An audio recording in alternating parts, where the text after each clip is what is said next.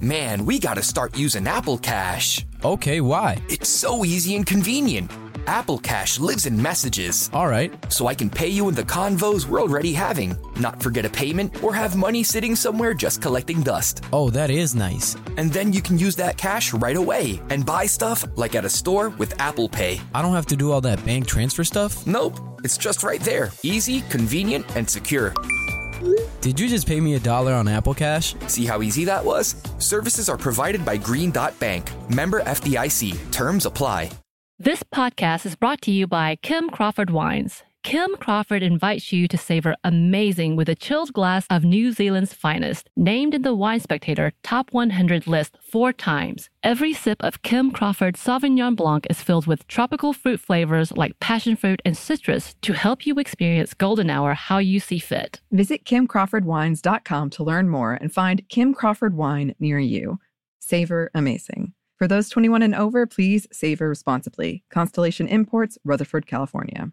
This episode is brought to you by PNC Bank, who believes some things in life should be boring, like banking. Because boring is safe and responsible, level-headed and wise. All things you want your bank to be. You don't want your bank to be cool or sexy. Sexy is for 80s hair bands, not banks. That's why PNC Bank strives to be boring with your money so you can be happily fulfilled with your life. PNC Bank, brilliantly boring since 1865. Brilliantly Boring Since 1865 is a service mark of the PNC Financial Services Group, Incorporated. PNC Bank, a National Association, member FDIC.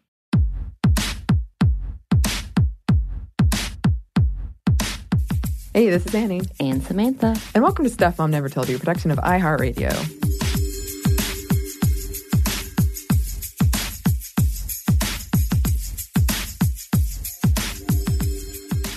And it's time for another Female First. Yay! Which means we are joined once again by our friend and coworker, Eves. I have returned. The bestest. We're so glad you have returned. Yeah, really glad you haven't left us yet. Yes, it's always a fun time when we get Eves in the studio. You know, having one more person to add to the conversation. That very, easy, soothing monotone. Yeah, I actually have a weird thing where I'm not into ASMR or anything, but there's certain YouTube videos I watch that are scary, but they're delivered in such a way that I just am like, oh yes, this horrible thing happened. So it's just delivered, it's the delivery and the tone that Right. happens, but they're talking about horrible things. Not necessarily horrible things because it's not like true crime. It's more ghost sighting or something. Okay, is it that one Okay. dude that has that really weird, The top 10 monotone? type thing? Yes, I know what you're talking about. yes. I love it. It's oddly satisfying. Okay, but I can't get listen frustrated to at the it. same I have to read it. I can't. Yeah, I get frustrated real quick because I'm like, all right, I'm just gonna read it because he seems very cool. The dude, I don't know if it's the same dude that's narrating, but I'm like, I got it because it's not building up to the. I love it's such it. an opposite of what you're seeing. Like the ghost is here, but it's like the ghost showed up, and there it is. Did you see it? Do you believe it? And then it's like things that a lot of people would agree just didn't happen. It's said in the most plain, this obviously happened. Right. Obviously there was a flying saucer in the sky. And there's no discrepancy in that at all, which I appreciate. I mean, Sure. I'm glad you all knew what I was talking about. Yeah, no, I know exactly what you're talking about because I started watching them and I'm thinking, man, I'm just gonna have to turn the volume down and just read it. I'm just gonna read it and go back and look at it. Oh, that's interesting. Because I know some people will write in and they'll say in the most complimentary, I think they truly mean it as a compliment, your voice puts me to sleep. And I'm like, cool, great. I mean, if it's To soothing. you?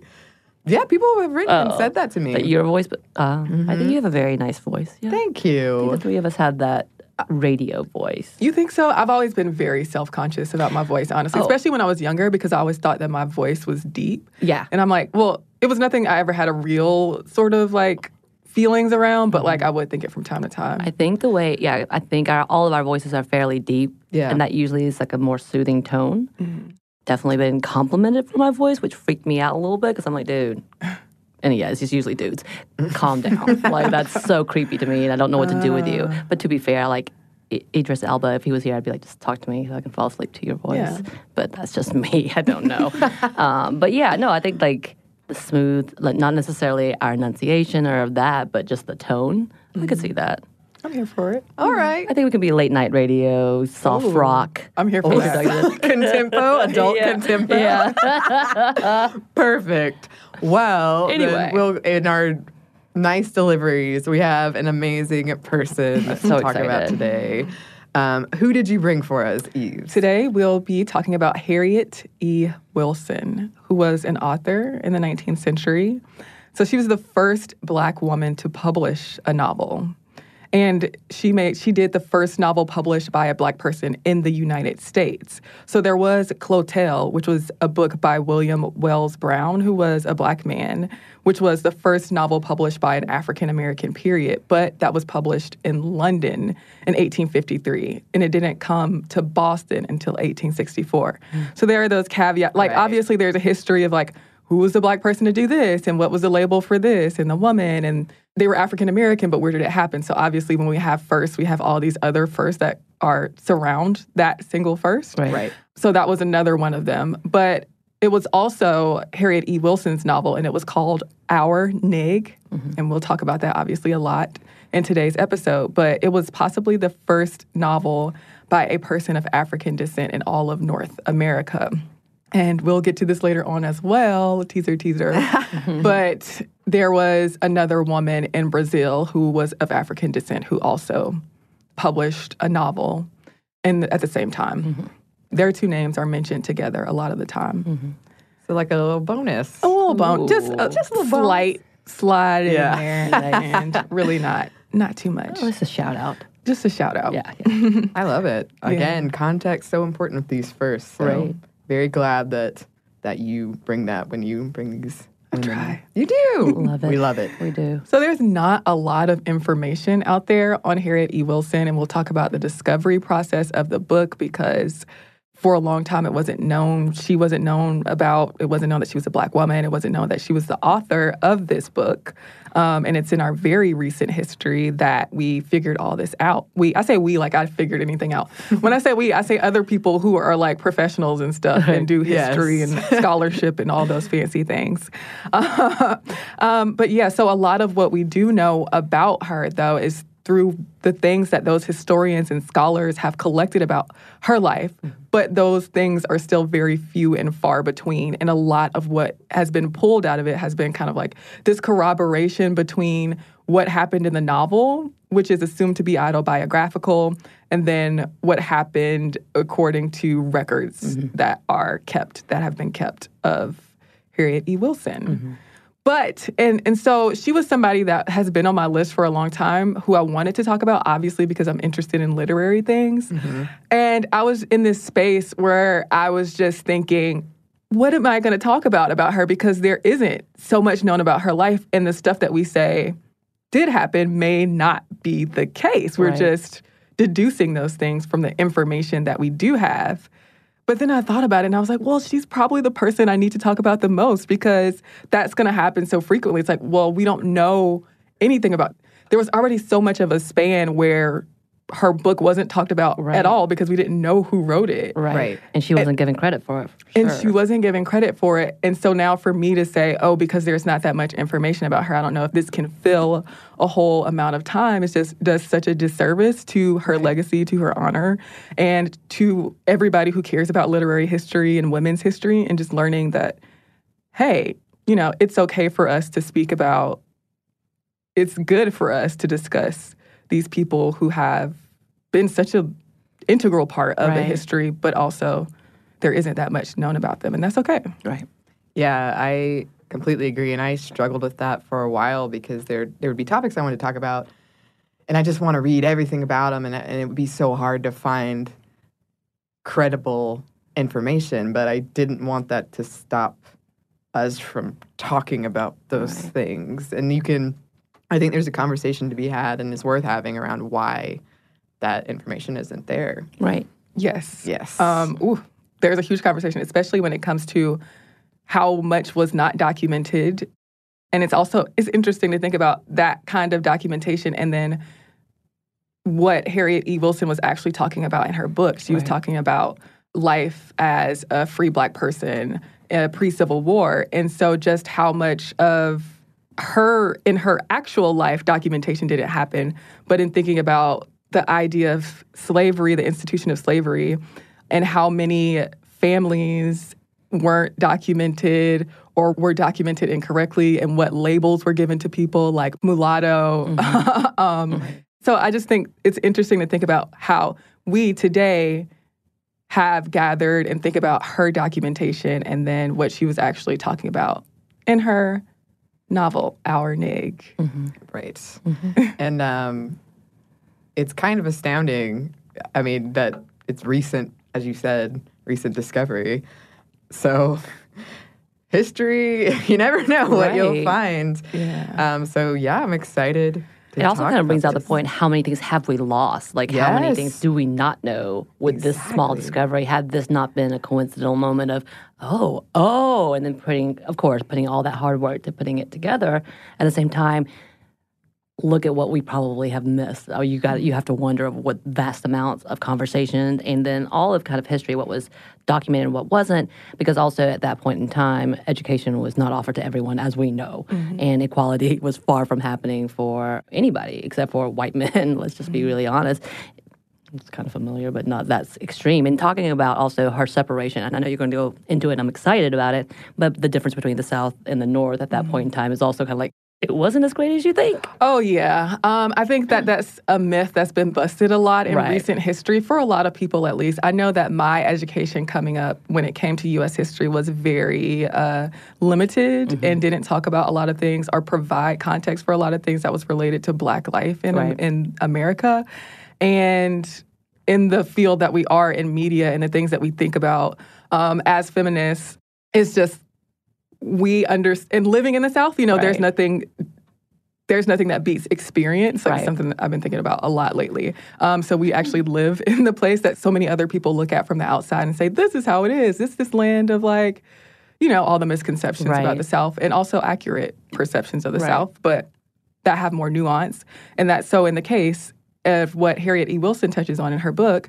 And we're about to go through the whole story, but yes, that's a great point to bring up in the beginning, because just to lay the groundwork for this conversation is that, sure, there's a North and there's a South in terms of the geographical boundaries that we create or have literally artificially created, but there is some obvious artificial boundaries, but contextually still actual boundaries between the North and the South because of the way that the colonies were divided and the way that Civil War, yada, yada, yada. This is not that kind of lesson today, but the point of this is to say that it wasn't a clear definition between these people in the South fought for this reason, and the South was wholly and completely racist, and the North was wholly and completely not racist. Right. That's not how it was.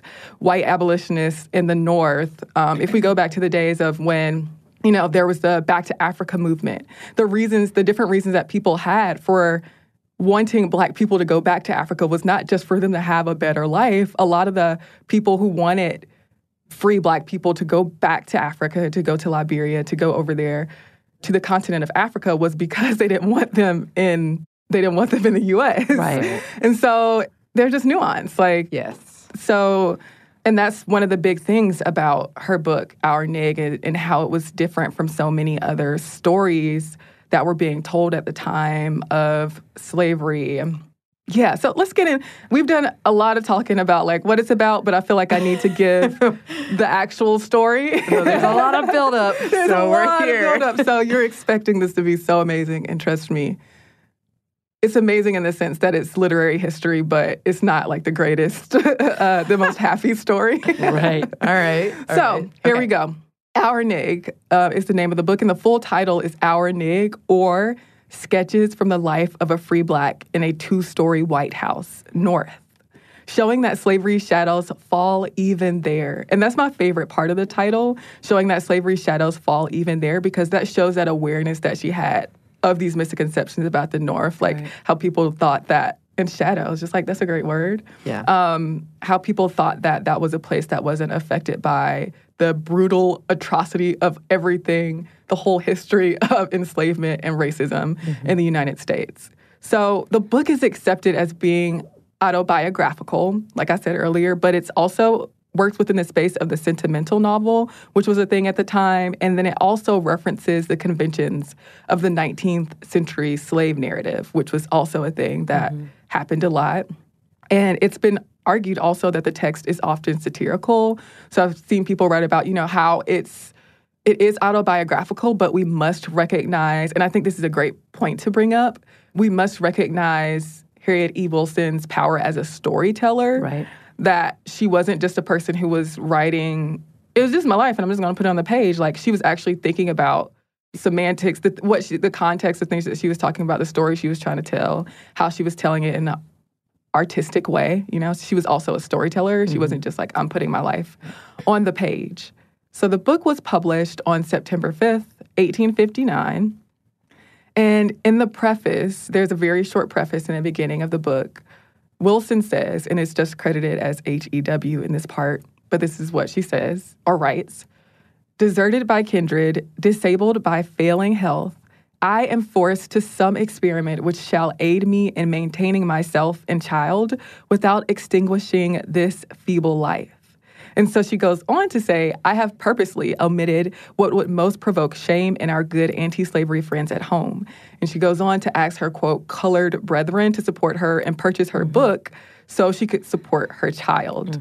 And we'll see the same story in the text of the novel itself. And so that was kind of a call to action or a call for help on her part, saying, I need you to read this book. I need all the people who support me and defend me. I'm going to censor myself, essentially, is what she was saying in some aspects. But I need y'all to support me so that I can help my child. Right. And that is a way to begin a book, isn't it? Yeah. Right. Oh, yeah. I love start with the call to action right away. I mean, hey, put it right up front. And I'm just in here thinking, and I go through this conversation in my head so much, like, what am I creating my work for? Like, what am I writing for? And I struggle with this so much. And then I see something like this. I'm like, she was doing it so she could have her child. Like, so she could take care of her child. I'm like, everything that I'm doing just like, doesn't matter. But I know that's not true. But like, I do like seeing stuff like this. It just helps me put into perspective, like why I am involved in the artistry that I am involved in and the struggles. And just how interesting it is that she was creating art, but it was also utility. It was art and utility at the same time. Well, it was very honest, and that's what makes it, like, heartbreakingly beautiful. It's just very honest. Like, this is why I'm doing this. Not only am I going to say this, and I'm going to leave some of the bad parts out because it's not going to be sellable. She knew that. If I don't leave some of, if I don't censor myself a little bit, as well as, please understand I'm doing this out of need. Like, it's kind of almost like, hey, this is not just for my own fame. There's a reason for this. Well, it's like she was almost like her own PR person. Right. Like, she did her own media training for herself. And she was like, I know what I need to say to make sure that I get people on my side. Right. And I know what I don't need to say. Right. So I'm going to not say those things, and I am going to say those things. And I'm going to do what I can to see if I can get the support that I need from people who I don't know. Unfortunately, that did not happen. Right. So we'll get to that when we get to the story of her life. We have some more of our conversation, but first we have a quick break for a word from our sponsor.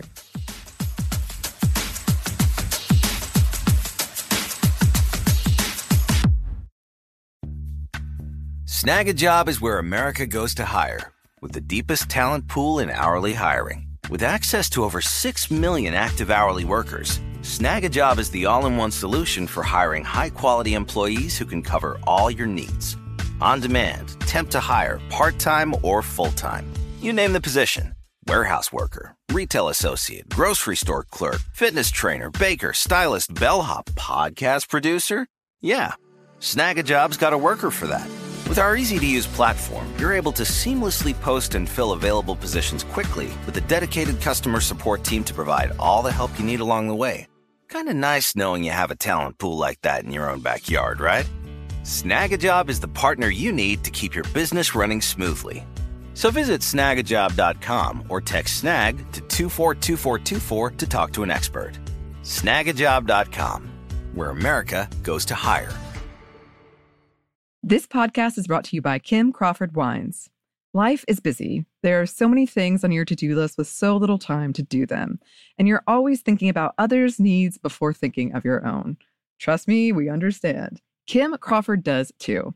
That's why they're inviting you to experience Golden Hour, your chance to reclaim your time and laugh with your favorite people, play your favorite song on repeat, gaze outside your window and daydream about your wildest dreams, or celebrate your victories. No matter the moment, you can savor it all with a chilled glass of New Zealand's finest. As the #1 ranked Sauvignon Blanc in the U.S., Kim Crawford has classic aromas of lifted citrus, tropical fruit, and crushed herbs to help you stay in a golden hour state of mind. Because golden hour is more than just time, it's whenever you want to savor amazing.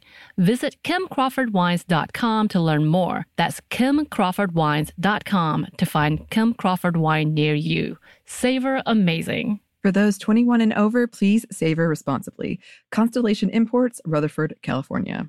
This episode is brought to you by PNC Bank, who believes some things in life should be boring, like banking. Because boring is safe and responsible, level-headed and wise. All things you want your bank to be. You don't want your bank to be cool or sexy. Sexy is for 80s hair bands, not banks. That's why PNC Bank strives to be boring with your money so you can be happily fulfilled with your life. PNC Bank, brilliantly boring since 1865. Brilliantly Boring Since 1865 is a service mark of the PNC Financial Services Group, Incorporated. PNC Bank, a National Association, member FDIC.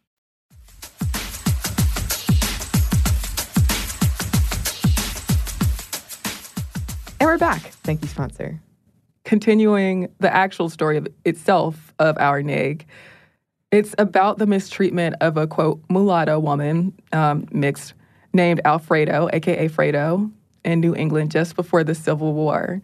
And her mother in the story was Mag Smith, who was a lower-class white woman, and Mag married a black man named Jim, who was part owner of a coal delivery business.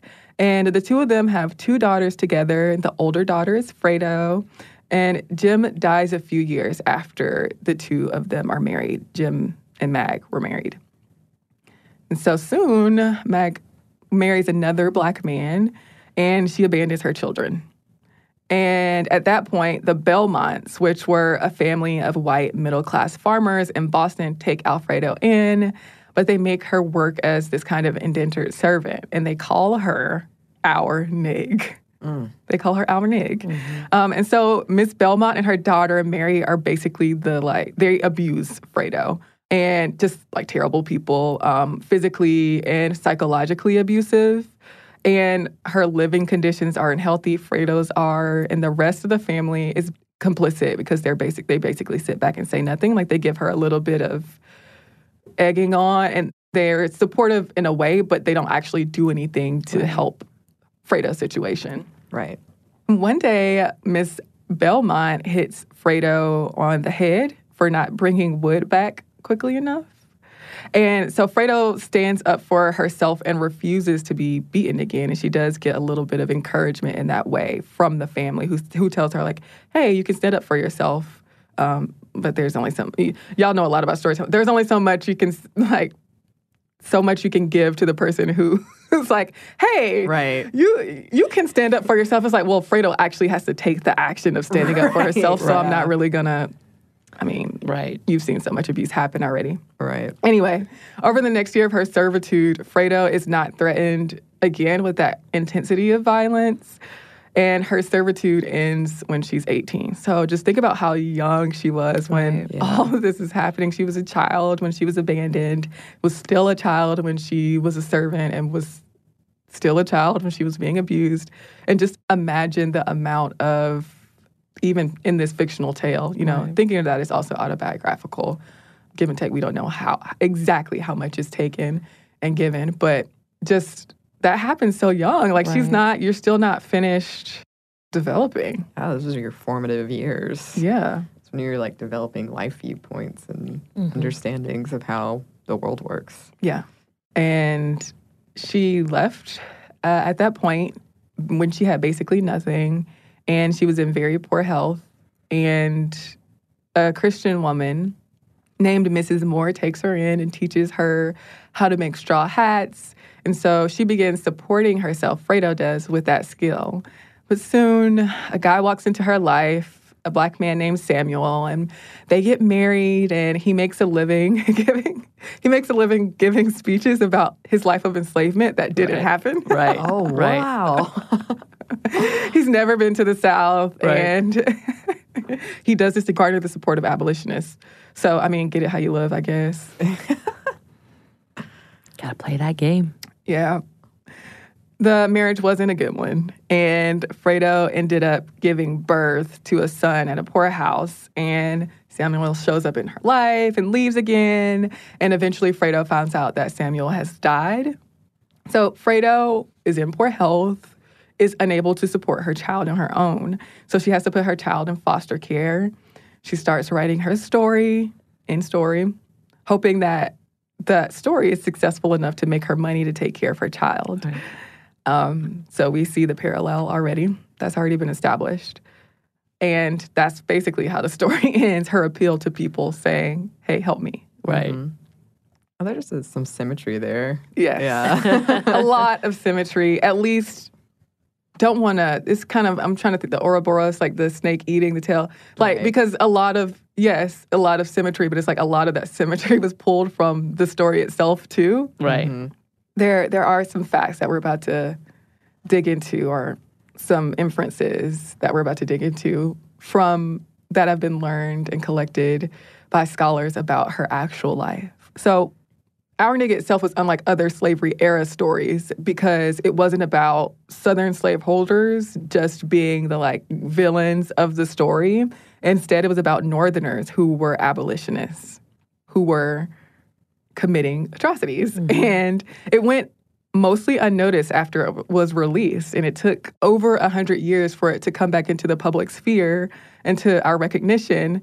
But, there are some ideas about why that may have happened. That could be because it touched on polarizing themes like interracial marriage. Mm-hmm. It could be because it depicted the racism of Northern white folks. And it also could be because people thought that Wilson was white before we found out who she was. And yeah, it's hard to tell the extent to which the book was based on her life and what she made up. But it is widely considered to be largely autobiographical. So, on to Wilson's life itself. All right. Now that we've covered what the story is about in broad strokes. So, a lot of things have evolved over time with us understanding more about her life and gathering more documents, obviously, as these things work. She was born Harriet E. Adams in Milford, New Hampshire in March of 1825. And she was possibly born to a Black man named Joshua Green and a white washerwoman named Margaret. And her nickname was Hattie. And after her father died and her mother abandoned her, parallel with the story, when she was a child, she was left to become an indentured servant with Nehemiah Hayward and the Hayward family. His wife was Rebecca Hutchinson, and they came from a pretty well-off family with abolitionists in it. Harriet left the Haywards when she was 18, parallel with the story. Mm-hmm. And she was in poor health at that time. And she started working for other white families, and one woman taught her hat-making skills. And in 1851, she married a lecturer named Thomas Wilson, who pretended he was enslaved but escaped. And in his lectures and his speeches, he decried the horrors of slavery. But he told Harriet that, hey, I was never enslaved. Huh. And they had a son, George Mason Wilson, who was born in 1852. He was born on a poor farm in an unhealthy environment. But not long after that, Thomas left the family, and Harriet was still ill and impoverished. And so she left her son with white foster parents and wrote to earn money. And Thomas Wilson soon died at sea. He went off to sea. And Harriet at that point likely travels around Massachusetts and New Hampshire working as a seamstress, a servant, or selling hair products. So she did have a hair product line, which she came out with. And she started writing Our Nig for the same reasons.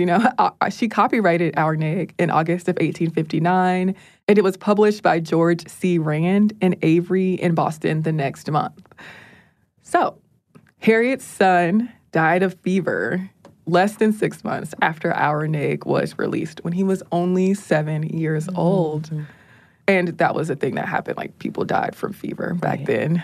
And we already talked about the kind of conditions. You know, they weren't living in the greatest conditions. So, yeah, in the early 1860s, she likely worked as a servant for some time. And she became involved with the spiritualist movement, which, if you're not familiar with the spiritualist movement, and this is not for Annie, because I know Annie knows all about the spiritualist movement. I don't know about you, Samantha, but I know Annie's into horror things. So you are too, though. Yeah. Not on this level, but definitely up there. I just want to say to any spiritualist listening, I don't always assume that there's horror involved. Oh, yeah. Well, yeah. I'm just thinking like... right. It comes up. Mythical and Yes. all those types of things. Like I figure it's in the realm of the things that you like are paying attention to. Yes. That is absolutely a fair assessment. Because the movement was based on this belief that there were spirits of the dead and that people could communicate with spirits of the dead, and mediums were often the people who could communicate with spirits of the dead. I know we've seen the black and white photos of people around the table and heard about all the like fake things that happened. The people, that was the spiritualist movement. And Harriet herself was described as a medium in contemporary documents. She gave lectures, sometimes entranced in those lectures, in Massachusetts, New Hampshire, Maine, and Connecticut.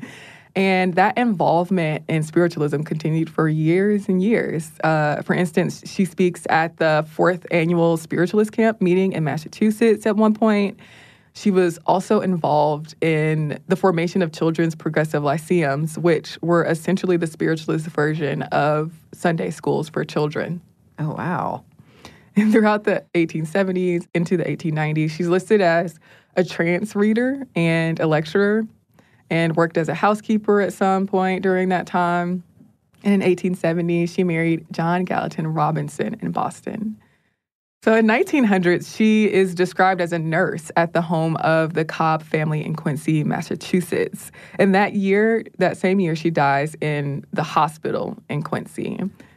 And she died of what was listed as inanition, which basically means exhaustion from lack of nourishment. And she was buried in the Cobb family plot. So that's not everything that we've deduced about her story from documents and the novel, but that is a large overview of like her story and honestly a lot of what we know. So that's it. But the other part of this larger story that her story is contained in is the rediscovery or uncovering or recovering or whatever you want to call it of the novel itself. Our Nig itself was thought to be the work of a white author, but there was the book that people thought was the first novel by an African-American woman before we found out about Our Nig was Iola Leroy, or Shadows Uplifted, and that was by Frances Ellen Watkins Harper. And that was released in 1892, which was much later than, we figured out now. Our Nig was written. In the early 1980s, historian and critic Henry Louis Gates Jr., which I'm sure a lot of people are familiar with because he has like very public-facing historian and like does a lot of research on history, families' histories and lineages and stuff like that. Mm-hmm. And he found a copy of it in a bookstore, and he found evidence that the author of the book was a Black woman who lived in Milford, New Hampshire before the Civil War. And so we're like, this is upending things that we thought we knew about this literary history and who was a part of it.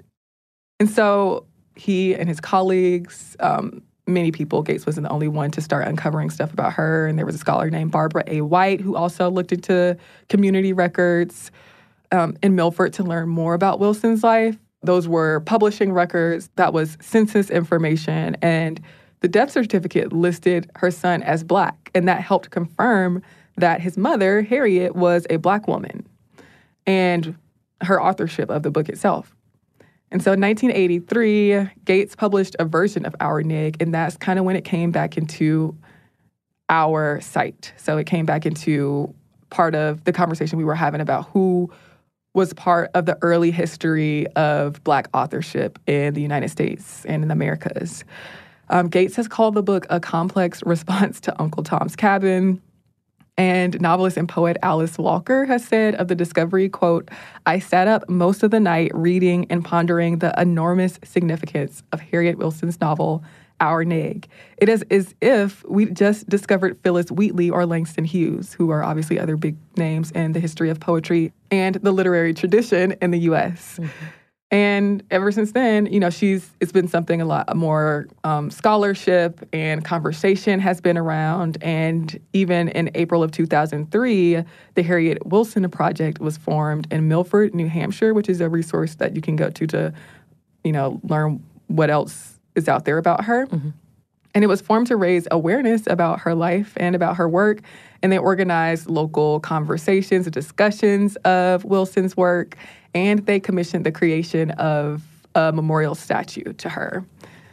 So that is a lot of what we know about her life. And that is a little bit about the context around the uncovering of the book. And the legacy of that is just how, first of all, we're always learning more about who did what, right? Mm-hmm. So before that, we thought that a Black woman didn't publish something in English. That is an important part of this. In English in the U.S. before 1892, I think it was. And that's not the case. And it's just like that kind of information is consistently coming out. And we were just learning about that in the early 1980s. Leaves for us to think about what else is uncovered. Mm-hmm. And not only that, her work was also just so unlike other stories that were being told in that realm at the time and was pretty bold and meaningful.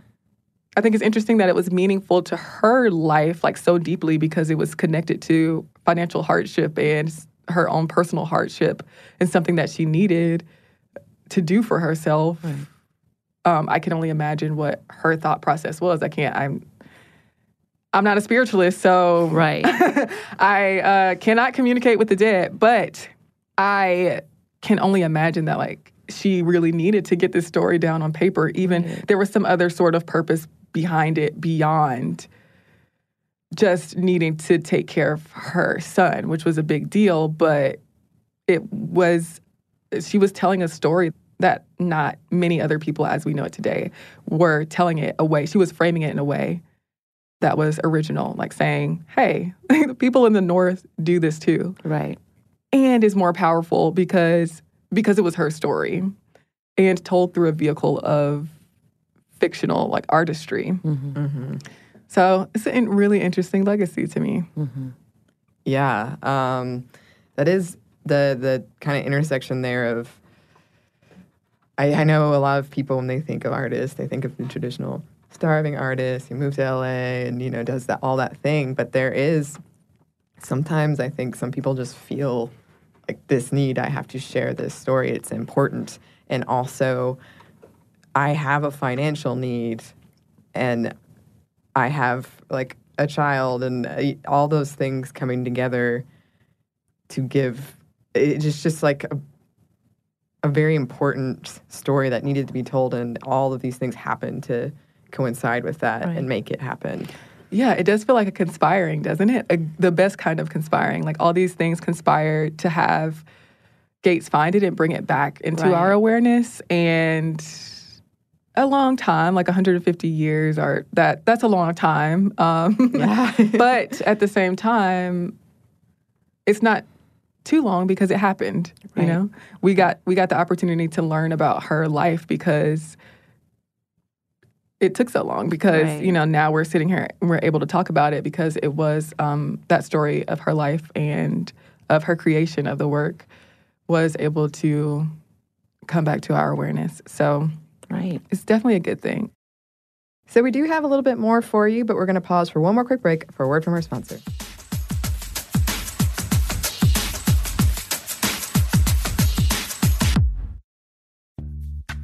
Snag a Job is where America goes to hire, with the deepest talent pool in hourly hiring. With access to over 6 million active hourly workers, Snag a Job is the all-in-one solution for hiring high-quality employees who can cover all your needs. On demand, temp to hire, part-time or full-time. You name the position. Warehouse worker, retail associate, grocery store clerk, fitness trainer, baker, stylist, bellhop, podcast producer. Yeah.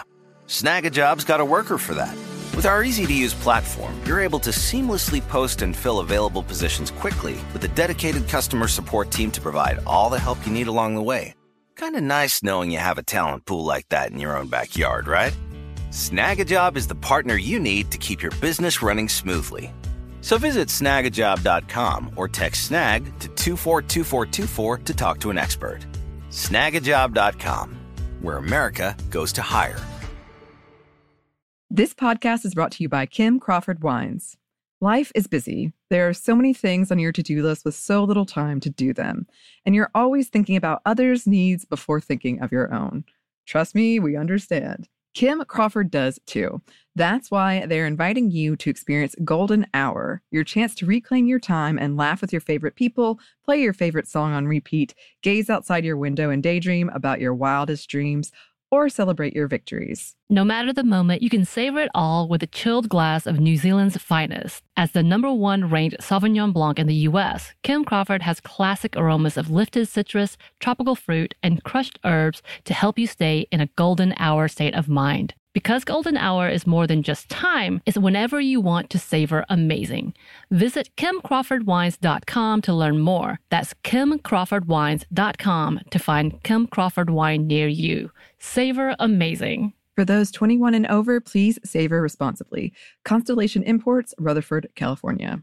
This episode is brought to you by PNC Bank, who believes some things in life should be boring, like banking. Because boring is safe and responsible, level-headed and wise. All things you want your bank to be. You don't want your bank to be cool or sexy. Sexy is for 80s hair bands, not banks. That's why PNC Bank strives to be boring with your money so you can be happily fulfilled with your life. PNC Bank, brilliantly boring since 1865. Brilliantly Boring Since 1865 is a service mark of the PNC Financial Services Group, Incorporated. PNC Bank, a National Association, member FDIC.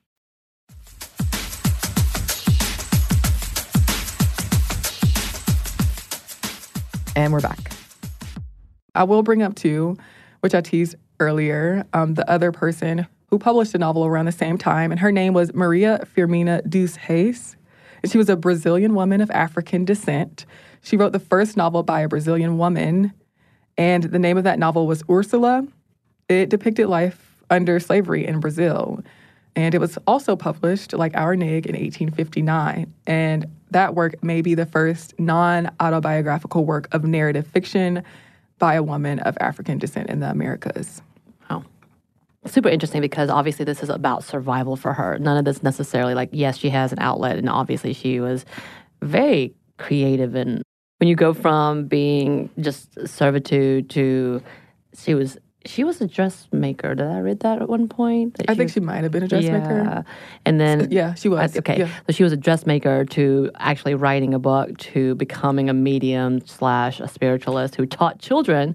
And it was said that she was teaching white children at that point in time, which seemed to be significant at that point, too. She is a true survivor in the most creative ways that you could think of. Those are not things I would have put together in one individual. You know what I mean? Yeah. And then also knowing that she wrote this book on a scale of, okay, this is my story. I can't say too loudly because people might not respect if they are too tragic, even though it's fairly tragic in the book. And then talking about the fact that also in her real life, there were actual abolitionists around her, if I read that correctly. And she's like, yeah, y'all are doing all these things to free the slaves. That's great and all, but I'm in here suffering, and no one really cares. Yeah. What's happening? I mean, yeah, it's for perspective. It's like there are a lot of different types of oppression, right? And yeah, so while it's just really interesting that she was pointing out how awful it was and to be in the North at that time, it's like that there was no clear division of just because Black people were in the North and they were free doesn't mean that they were free from oppression. Right. So, put simply, and yeah, I agree with you. Like her life, she was very resourceful, obviously very persistent because there was a lot of hardship in her life, but also her life, and I try to do this a lot when I think back especially about Black people or oppressed people's in general's lives. When I talk about them, not talking about them solely in the way where it's like their oppression or hardship defined their stories. Right. Yeah. But it was a part of her story. That was a big part of her story.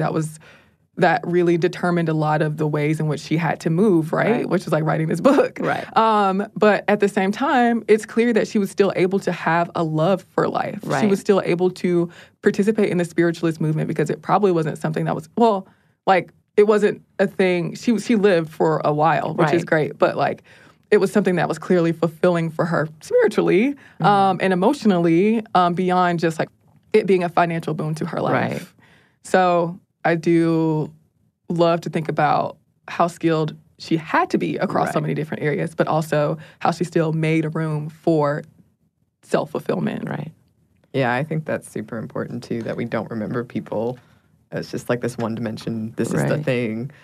I was very fascinated with her spiritualist stuff. I was like, what? I was like, did someone just make this up? Because it seemed so out of left field to me that I was like, wait, what? What just happened? We talked about it in our Winchester episode, because that's one of the reasons she moved and built the house, is because she went to a spiritualist. Yes. And she was like, the ghost of everybody that's died by the Winchester rifle, they're mad at you. Supposedly, again, history. I love the accent that you gave to that. To make sure we got the drama. It's very ghoulish. The drama. Yes, I'm sorry, past spiritualist. But it was such a beautiful sentiment. It really, because she was talking about creating candles and all this for the children, and she was doing it for the children. I'm like, wow, okay. I wonder what that actually looks like in that 19th century, to sit down and be like, okay, these are the things I'm going to teach you about spiritualism. And communicating with the dead, which, by the way, yes, that is the beginning of a lot of horror movies. I also want to say, it's really funny to me, Annie, how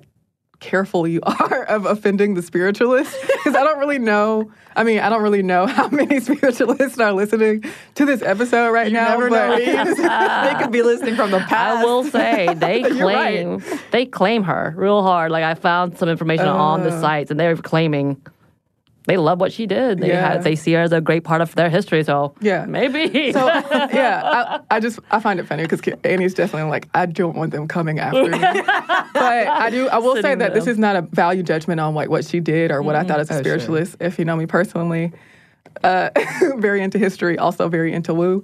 Did you say very into woo? Mm-hmm. So there's a room for all of those things in life, and we're not judging anybody. No, I find it fascinating. Yeah, we're not judging. We're not judging the lovely Harriet E. Wilson for participating in those things. It's just a part of her story that must be told, and it's an interesting part of her story.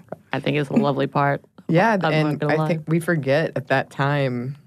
In spiritualism was really big after the Civil War as well, because so many people died, and people wanted to find some kind of closure with their loved ones. And I think we just forget that with all of our kind of modern technology and understanding and figuring out how things work, how frightening it must have been. I often think about this with disease, when you just didn't know what was causing things, and you were trying to okay, maybe it's that, maybe it's this thing. And so it is, again, context, always important. Right. Yeah. I guess I never really put those two things together, that time frame, to be honest, because I'm historically, I'm just looking at things very historically and moving on, and you see events and move on. But yeah, I guess that's kind of what happens.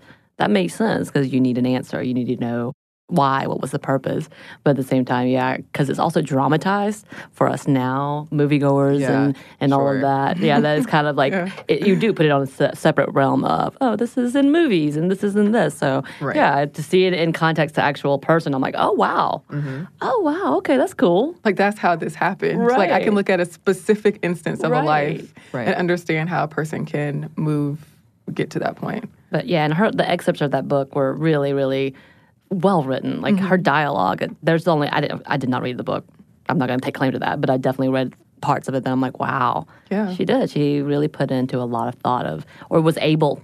She was just talented, period, because I'm not really good at dialogue in any general writing, but to be able to read that and being like, yeah, I can absolutely see that moment. She did a fantastic job. Yeah, really good at visualizing.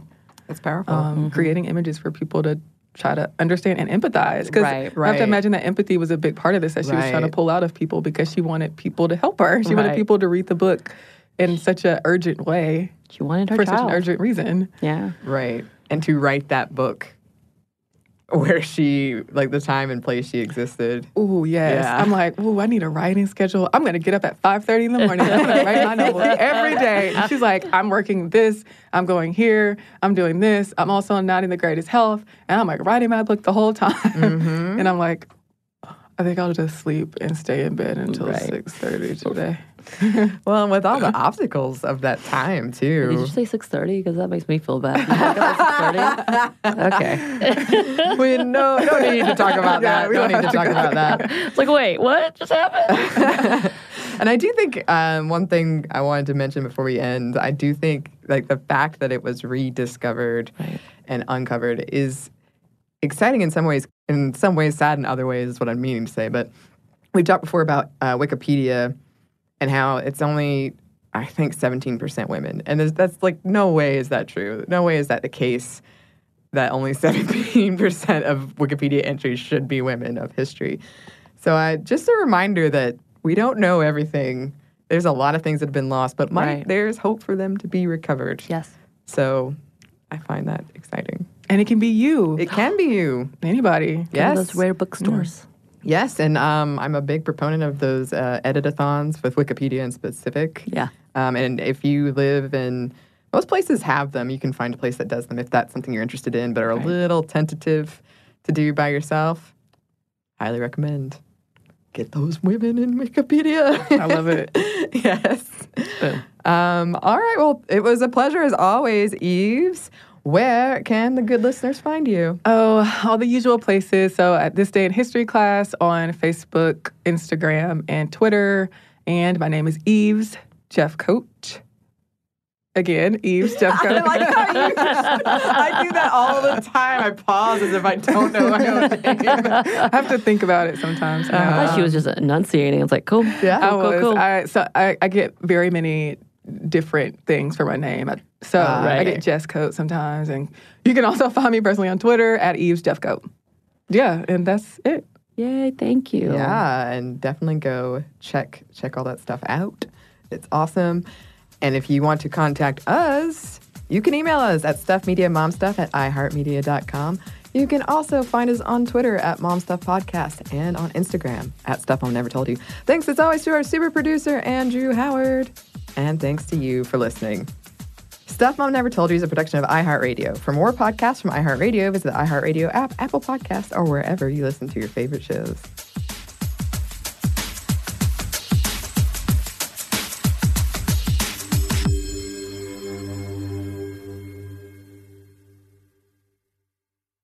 This podcast is brought to you by Kim Crawford Wines. Kim Crawford invites you to savor amazing with a chilled glass of New Zealand's finest, named in the Wine Spectator Top 100 list 4 times. Every sip of Kim Crawford Sauvignon Blanc is filled with tropical fruit flavors like passion fruit and citrus to help you experience golden hour how you see fit. Visit KimCrawfordWines.com to learn more and find Kim Crawford wine near you.